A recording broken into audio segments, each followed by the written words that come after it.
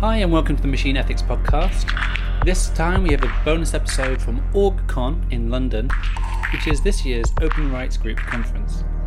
We've also been recording our next interview podcast, which will be out very shortly, so look forward to that with Rob McElgrove.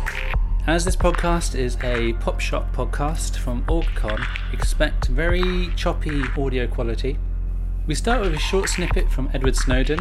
You can find his longer talk on the Org YouTube channel, which I'll link to on the description on the website.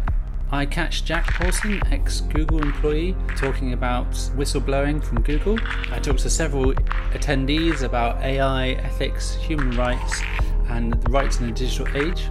I meet one of the directors from the ICO, and we talk about how the ICO is looking into this idea of AI and big data, and how they can guide companies positively in the direction the ICO want to see us going.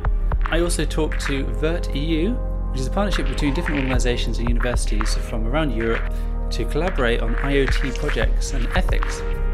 To learn more about the Machine Ethics Podcast or to listen to previous episodes, go to www.machine-ethics.net.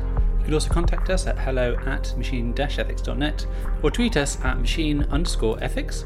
You can also find us on Patreon, patreon.com/machineethics, where you'll find thoughts videos, reading lists, more conversation with like-minded people, longer podcasts, etc. So we'll start with Edward Snowden. Thank you.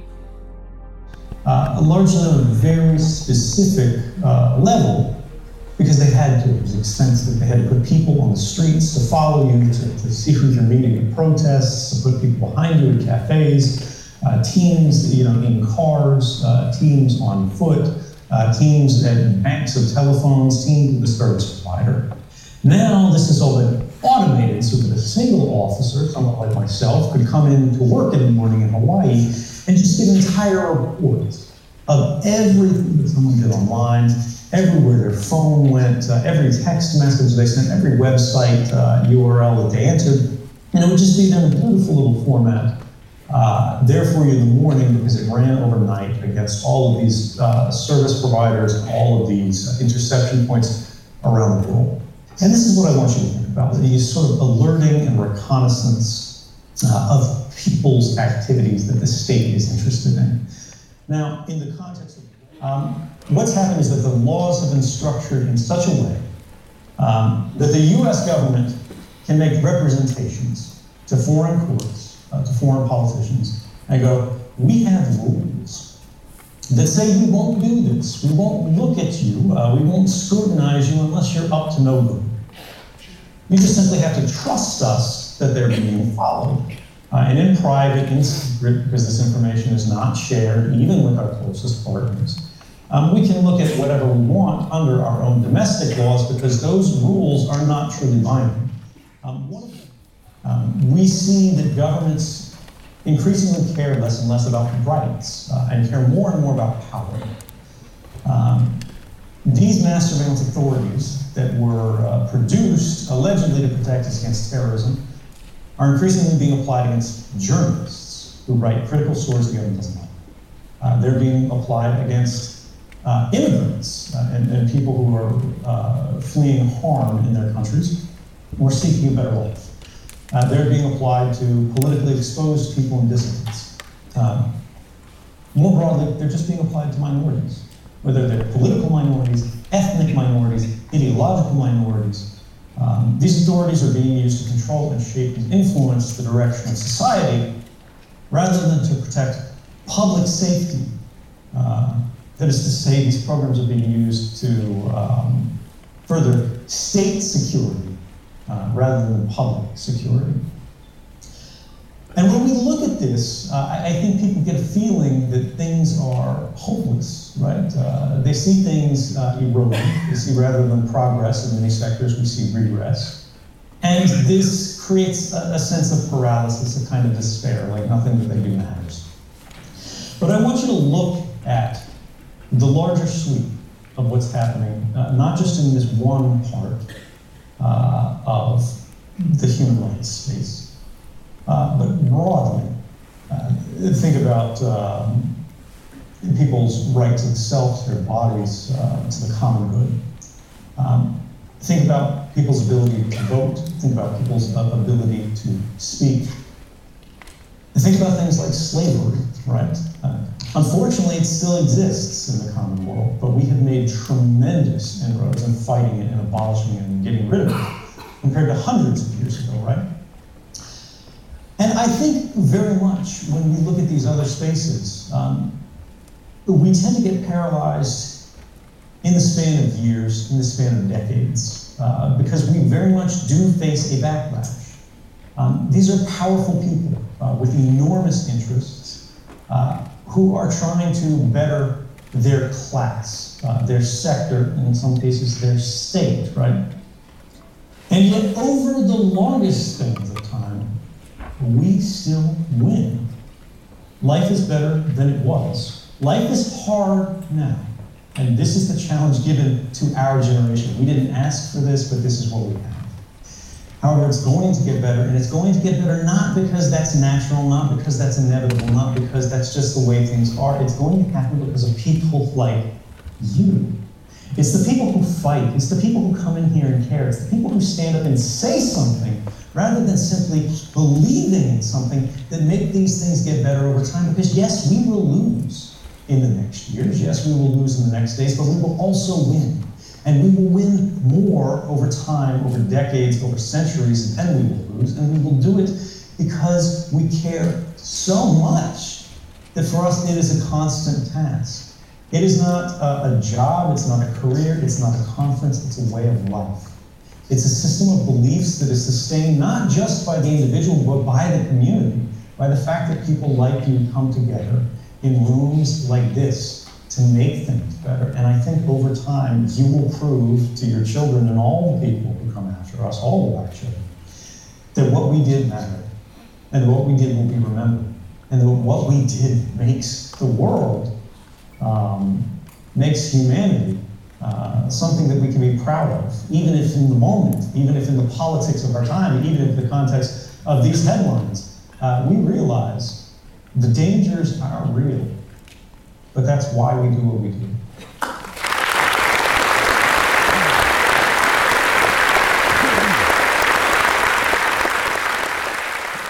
You got the cold face of some of the ethics stuff, I guess.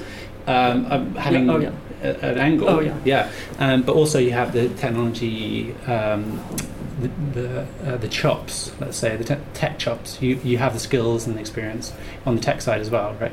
Yeah, I mean, there's always a sense of never having enough, and there's always like a hierarchy that develops, and unfortunately you get too into technical chops, and essentially nobody feels they have a right to speak because there are more senior people who may disagree with you, and they take the technical expertise and try to convert it into policy expertise. Yeah. And actually core ethical expertise. Which maybe doesn't translate so well. Right. Yeah. And it turns out they're also making way more money from the thing too, so maybe that colors their ethical take. Do you think on that, is anyone doing that well? Like, is anyone coming out and going, these principles actually do make sense and do reflect what maybe the company is about and what they do internally? Or is that just kind of... Yeah, I mean, a lot of very smart things have been said, and I don't think I'm going to say anything much smarter, but I could point to a very interesting exchange. So I was at an ethics conference at UCSD on the ethics and policy implications of big data. Right. And what was fairly unique about it was that it was software developers from tech, it was lawyers, it was social scientists, and the insight from lawyers that is obvious in hindsight is when they look at a contract, the first thing they look at is the accountability mechanism, or what's the enforcement mechanism. And what we've not seen in any of these tech statements is any enforcement or even adjudication system. And so one thing that I and many others I think have found is that if you actually try to internally litigate on these so-called principles, for example, Google's AI principles, commitment not to design technologies whose purpose contravenes widely accepted principles of international law and human rights, you find that the actual adjudication mechanism, well, one, it's not even really well defined, but roughly speaking, it's going to be your management chain. And at some point, any of those people can just say, no, I disagree. Yeah. And even if you feel, even if you know it's a clear violation, even if the entire public community has decided this is unacceptable, they can just say no. And so what are you left with? Like, what does the principle actually mean? Yep. If you can clearly articulate a violation and there is no way to enforce its application. So you might as well have not said the principle in the first place in that case. Right. I think it's by default it's marketing. And not to say there might not be good intentions, but everybody's principles change when there's immense amounts of money or personal relationships at stake. And I don't think that's unpredictable. I mean, a good example would be like sexual harassment allegations. If you see someone else be quiet, it's pretty obvious it's wrong. But if it's your friend that did it, then you're gonna think hard, and maybe you side the right way in the end. But it's things are hard when it's your own relationships and resources being put at stake. And I think one has to understand just how much money and resources are at stake for the tech companies. Like if you talk about the ethics of entering a market like China, I mean that's that could be a quarter's growth. So fundamentally, as a CEO, that might qualitatively change what your relationship is with the company. Yeah. You mentioned this idea of ethics getting bounded around in different places during your talk, in the questions session. You were referring to a talk that Dame Wendy Hall made, briefly. Yes. Do you think that... This is public, by the way. The conference was Chatham House Rules, but she published her talk. She published her talk. Correct, thank you, yes. So you mentioned that she has this kind of relativism sort of thing going on, right. The relative ethics. Yeah. Do you agree with that sort of stance? Yeah, so before the conference even started, I was very concerned because the entire call only talked about ethics and there was no mention of human rights, or what I understand is the more European take of fundamental rights. And so the obvious pitfall, and I would quote Philip Alston on this, who's the UN Special Rapporteur on Poverty, who said, the whole reason human rights exists is to prevent relativism and to have enforcement mechanisms. Like that is what international ethics is when you do it properly. Yeah. And there's a rabbit hole one could go down of how globally equitable human rights is, but I think at the moment this is what we have, and until we can replace it, I don't think the traditional global south argument is sufficient to say we should no longer talk about human rights. Yeah. By all means, let's talk about a replacement, but until then. Yeah, we can upgrade it, right? Yeah. And maybe some human rights experts are screaming right now, but I think, there's a deep understanding that ethics, almost by definition, is something you debate that's relative, that is not enforced with law. It's more of a social contract. Yeah. And I think there's a place for that, but the foundation that should be underlined and not implicit is human rights exists, and it's important in international contexts. And that concern was just completely borne out in this talk, which said ethics is relative. We need to accept that China doesn't value freedom of speech, and that their concern is a revolution, and we just have to accept that that's going to be the thing they're going to try to prevent, which is another way of saying they will suppress any political organizing and democracy, which now you're sort of openly admitting you are okay with building technology to suppress political organizing and dissent for such a nation. And I find that a little hard to swallow. As well as, I'll also stand up for my extremely talented ethics colleagues and social scientist colleagues who were described as easy to hire, and that, the real challenge is hiring AI professors. Yeah. And so you should just accept, the argument was you should accept that ethics is cheap and hard talent is the thing to pay attention to. And I just found, not only on the throwing out ethics, not only on the throwing out freedom of speech, but also just the degradation of people who focus on social issues as easy to hire and cheap, I found just it's difficult. Yeah, it sounds to me quite derogatory, right? That's like you're saying that they are not as useful, not as needed, not as something you can look at down the road. Yeah. Yeah.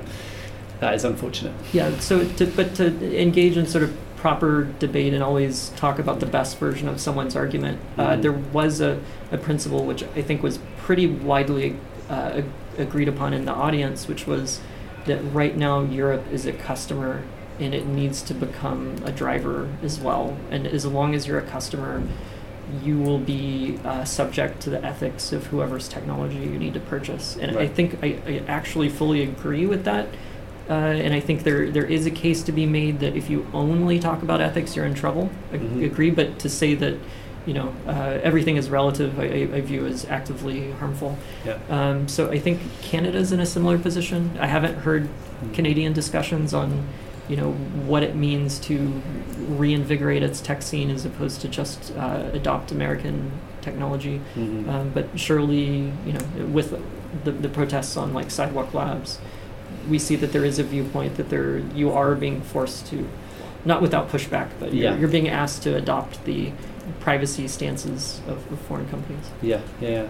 And in terms of what you're doing now, like how does all this thinking come into play and with what you're doing and going forward with your organization? Yeah, so for about 8-9 months, I have spent a lot of time learning, and by no means am I an expert, but I've definitely know a lot better what it means to speak out and how you do that. And partly that's because other people helped me.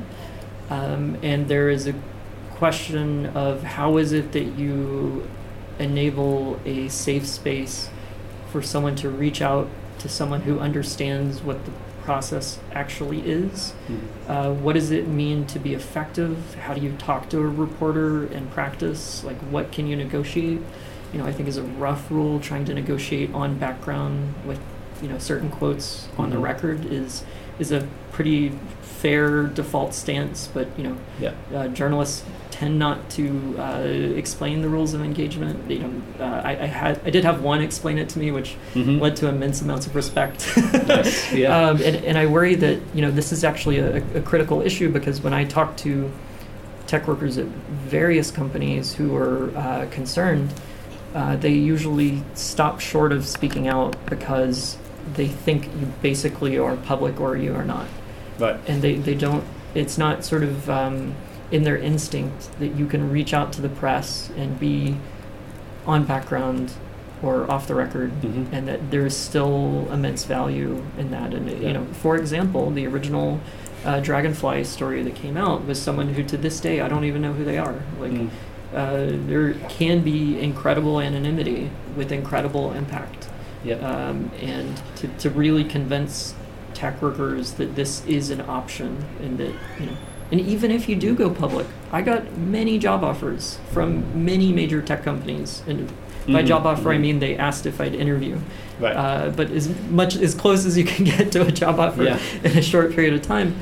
And that was a huge surprise to me. And I think blacklisting isn't actually a thing if you're speaking out on principle, except maybe at the company you spoke out against. And that other companies understand, in so much as you're actually speaking on principle as opposed to just disclosing trade secrets. Yes, there's the distinction there, I guess, so whistleblowing versus leaking, and I think if you walk that line, the notion of a blacklist is much less rare. That doesn't mean somebody's not going to get skittish, that you might cross that line with them, given that your press relationships. But, on the whole, I've actually found it's been pretty liberating as opposed to constraining. And what you're doing now is partly enabling people who might want to speak out, or well, I mean, to even assume press attention is the only way, I think is can be damaging. And partly that's why I think just thinking of only speaking to a reporter is also a problem, because if I was to give a brief overview, I think if one looks at the history of extremely impactful protests and organizing, one can look at an organization like ACT UP, which is the AIDS Coalition to Unleash Power, which I think pretty objectively saved millions of lives through accelerating FDA approval of AIDS medication.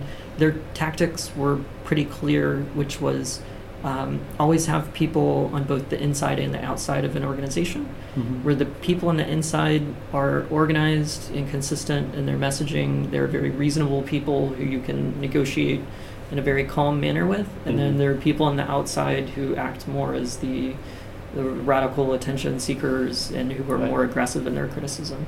And when you couple, these two sides of a campaign, you have not only public attention, which can be used to validate and make the internal campaign look more reasonable. You can also have cross-fertilization. These things are symbiotic as opposed to competing. And I think most people want to think of these as a competition, because I think the usual framing here is someone is a tech worker at a tech company, and if someone says you should speak out, they may feel personally attacked because they feel their integrity is being impugned because of the fact that they chose to stay and remain at the company. Right. By no means do I feel that way, but I think there should be people on both sides, and we should prevent firewalling of core ethical decisions. And encourage inter-company organizing tactics being shared and disseminated. So if someone listening to this podcast maybe works for a organization that maybe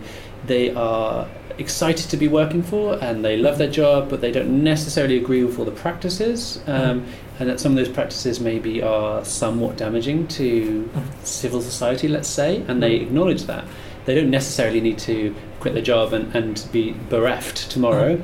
They could, they have options, and they could maybe, slowly help make the change that they want to see within the organization as well. Right. Yeah, and if they do want to reach out, I think it's important to, at a high level, distinguish which category of criticism or concern you have. And I think somewhat of a hierarchy of, human rights, if it applies, you should preserve that understanding and that framing.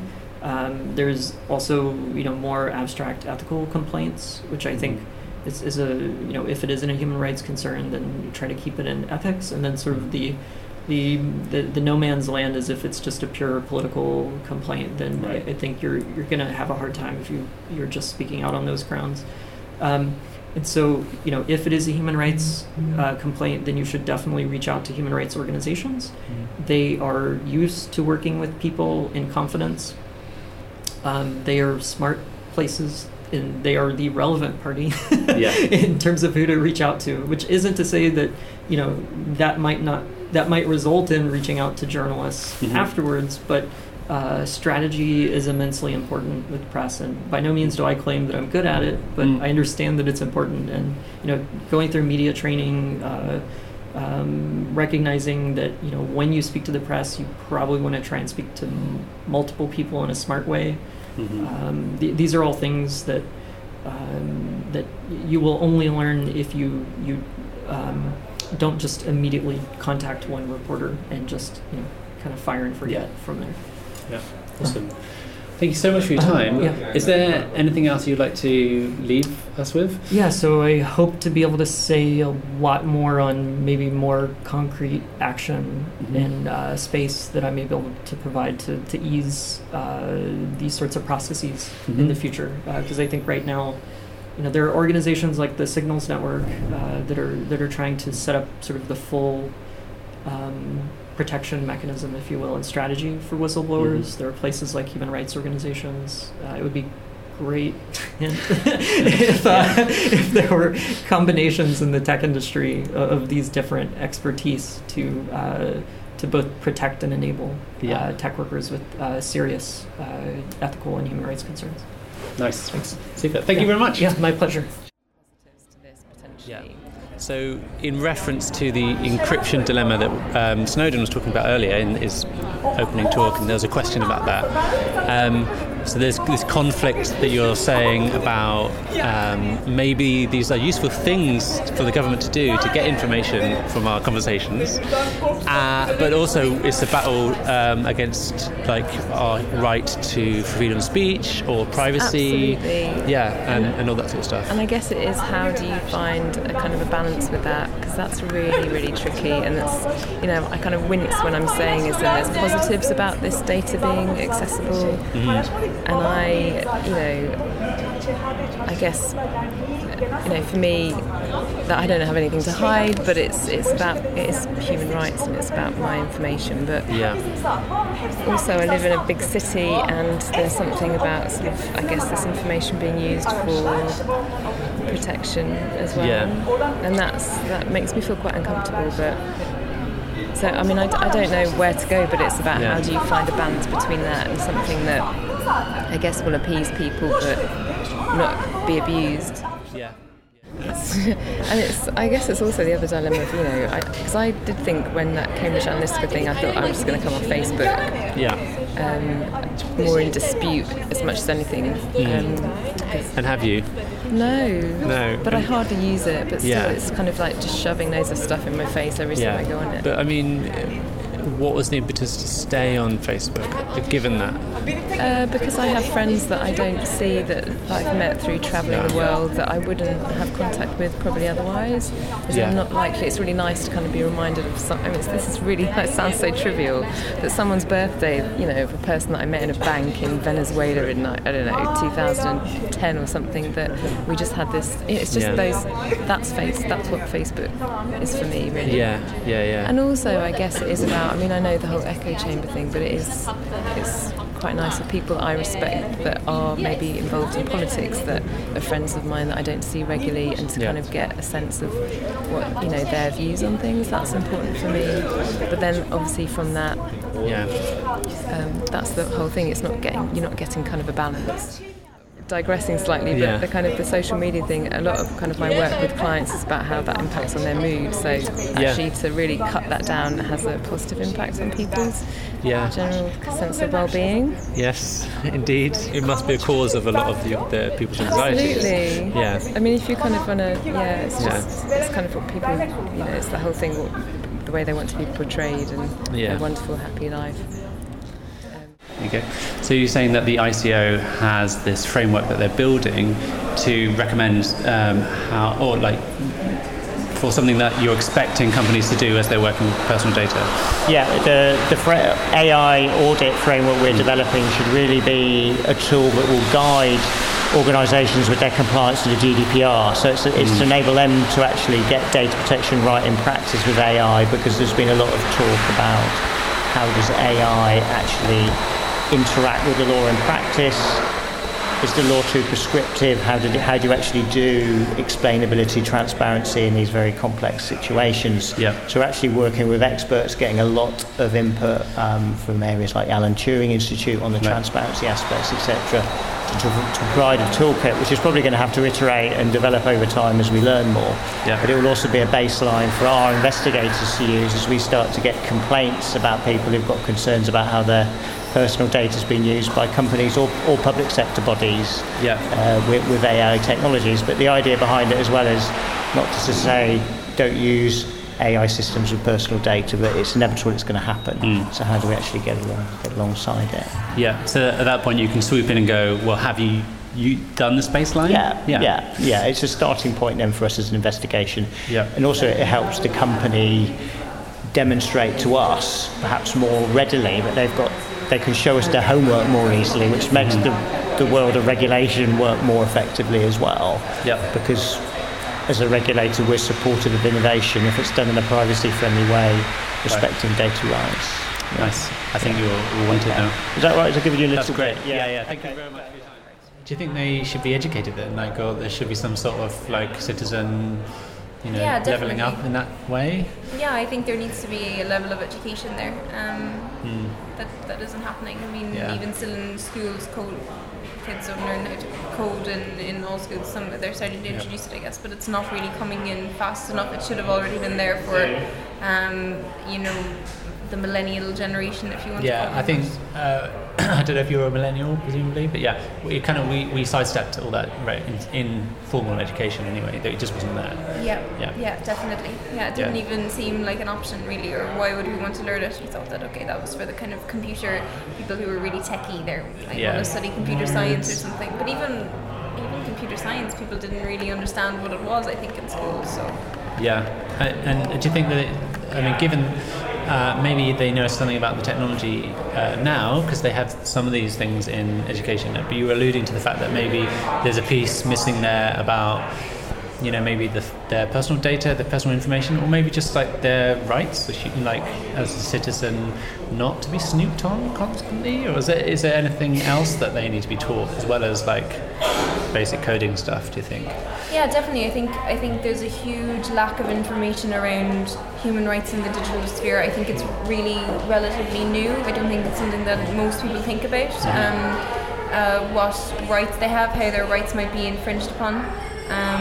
So I think it's something that there needs to be a lot of education around as well. Even the fact that in the EU we have the right to be forgotten, but that's still very much being drawn up in terms of how we can use it, and as it was said in the last talk as well, in terms of how that's being driven at the moment by kind of people who, maybe PR managers or lawyers and things like that. So it's about people kind of taking ownership over that, and realising what tools are out there for them to use, which at the moment people don't really understand. Yeah, and it's not like every service has the same way of doing any of this stuff as well, which is difficult. There's very little transparency. It's very opaque. If they have a post that's taken down or something, people don't really understand how they can appeal. There's not like a hotline, Twitter hotline you can just call up and say, excuse me, how can I, do whatever, get my account reinstated or whatever. That doesn't really exist. So that's So what are you envisioning seeing in these elections, or like what? How does your how does disinformation come into the play with? Yeah, it's kind of the same framework as the US. I mean, we're very close and we share a lot of the same ethics and morals to a certain extent. Okay.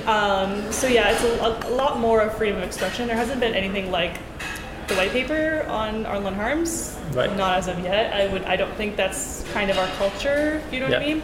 It's somewhat similar to freedom of expression of the states. It's pretty similar, but we have our own political election campaign similar to kind of that bill, the Honest Ads Act. So it's mirroring that, but whether or not it will actually catch anything is kind of what I'm just kind of waiting and seeing at this point. And then you can do a moratorium, like a post-mortem, after the fact. Yeah, exactly. So, I mean, it's unfortunate. My dissertation is due on the 3rd of September, so our election is really until October. So I'm kind of just hoping I can catch a little bit of something as things kind of pop up. So it is nice for me because I'm like, all right, I get to just wait and see what happens in Canada. Just because, like I said, things are eventually going to kind of pop up, and whether or not that mechanism, that like reactionary measure, is even going to do anything, or to what extent it'll affect that election outcome is kind of something that's kind of quite interesting to look at. So is it that they have some mechanism in place, like loosely, it's to combat that sort of It's thing? more so that political ads type of issue, like in the earlier, I think it was the first talk of today about banning political ads itself. And for me, I'm a human rights person, so I get a little squeamish on stuff like that, more so just because obviously expression is everything and anything. To an extent, obviously. There's obviously restrictions and limitations, so kind of framing these everyday issues into a human rights framework is quite interesting for me, because the practicality of things is quite interesting to see if it can fit that mold, especially with misinformation with companies and stuff like that. So it's just interesting to see if companies can even implement such narrow restrictions with inciting violence and stuff like that, because they aren't bound by anything, you know what I mean? Like there's guiding principles for businesses to respect human rights. So these are like social platforms, that sort of thing? Yeah, exactly. So there's not really, that kind of mechanism that we have in place, like with states and countries, that they sign up to things. But it's kind of a quite interesting time now where, we have companies that are bigger than countries themselves, right? So that's kind of the interesting pivotal point we're at right now, with kind of respecting human rights and still finding a balance with stuff. And what do you think, your opinion on how one should do that well? Like, is there like an answer there?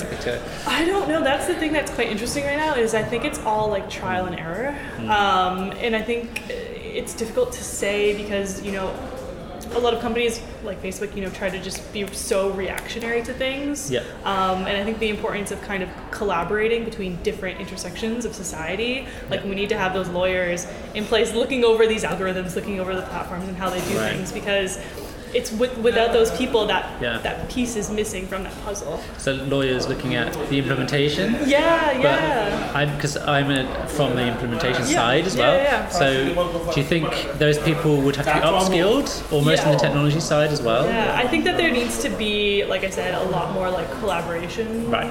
Just within the intersex, because like this is not that it's so new, because obviously it's not, but the issues of today are just so fresh, and I think we just kind of need to come together and just see what happens. But I don't think it necessarily should be so reactionary that like, oh yeah, this happened, so like we're gonna go do this, and who knows about what this will happen or what the consequences of that will be. Because the issues of unintended consequences are terrifying, right? We really don't know what will happen with them. So it sounds like correct me if I'm wrong, like you're coming at it from people putting up legitimate stuff and making sure those legitimate stuff have some sort of bar, like you know, if it's not saying the right kinds of things, that would be taken down. And do you have any kind of opinion about the fake news, like created maybe malicious things? So I mean within the human rights framework, like those are something that will get caught and filtered out. Again, I don't know to what extent how we make companies outwardly and explicitly accountable to those standards, which is very difficult, obviously, because there's not really a consent. There's a lot of, legality issues there, but, they have guiding principles on respecting human rights. I mean, they're symbolic. They don't really mean much of anything. But within Article 19 of Civil and Political Rights Convention, Covenant rather, there are those restrictions that fall, and there are those tests that need to be met. So I think there's also the possibility of having, that rule of law aspect in this, in the way in which we kind of see information. And we need, I don't know what that would look like, and I'm so interested in it, regarding case law about issues like that, just because, it is great for lawyers as we kind of see things. We're like, okay, this worked, this didn't, we kind of know what will necessarily happen in this respect, but, we don't have court systems that, rule out information or, so it's hard to kind of see what that would look like, especially just on the grand scale of information and that we have access to. And so there's a fine line, obviously, between that censorship and that seeking truth and, whose truth.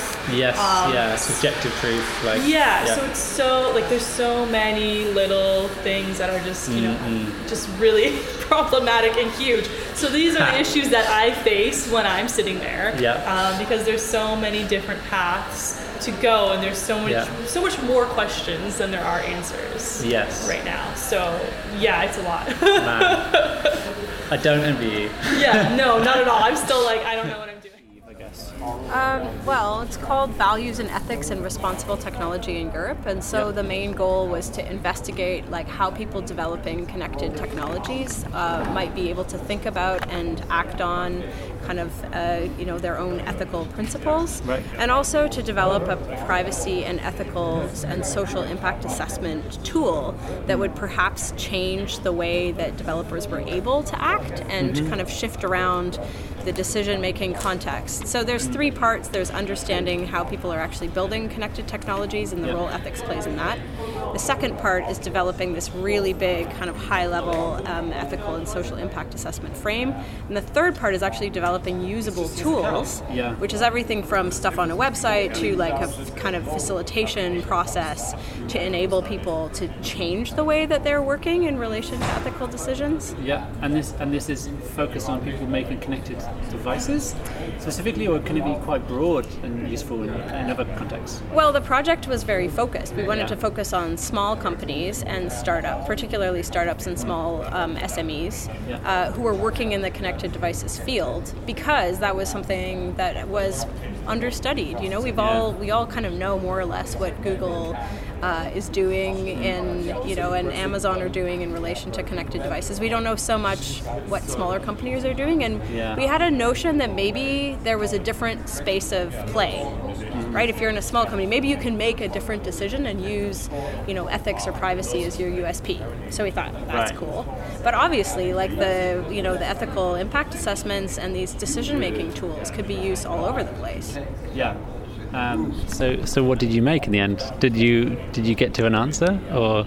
Well, we know an awful lot about how people work in small organizations, and we also know that there's a ton of pressures on small organizations. So one of the things we learned, and I'm at the London School of Economics, and I've been working primarily on the team that studied these small organizations and spent time with developers of connected devices. What we found was that it's often very difficult to put your values into practice. And so we found kind of 3 different ways that people engage with ethics. There's like people who really want to do ethics. They work on tech for good. They're going to, be very idealist about this. There's also people who are really pragmatic, and this tends to be people who are thinking about, well, ethics are really only compliance. So I've got to comply with the GDPR, so I guess I better think about ethics.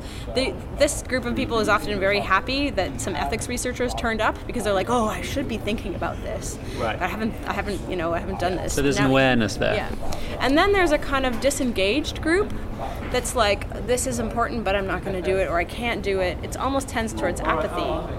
And I think that's actually very important in this space, is that we're now in a space where there's a huge conversation about ethics, but there's a lot of people who are working on connected technologies who are still very disengaged from the capacity to ask these questions, and definitely the capacity to act on them. So Virtue is a complicated project because it spans 4 countries and 6 organizations, 4 universities, the Open Rights Group, and the Copenhagen Institute for Interaction Design. We also span 5 different disciplines, and we all had to figure out how to work together. But here around the table, you also have Thomas Hamburg and Robin Kranenberg, both of whom have become part of an aspect of the project that we're doing, which was a design challenge. And the final here was today, and Thomas's concept was the winner, and Rob was one of our judges.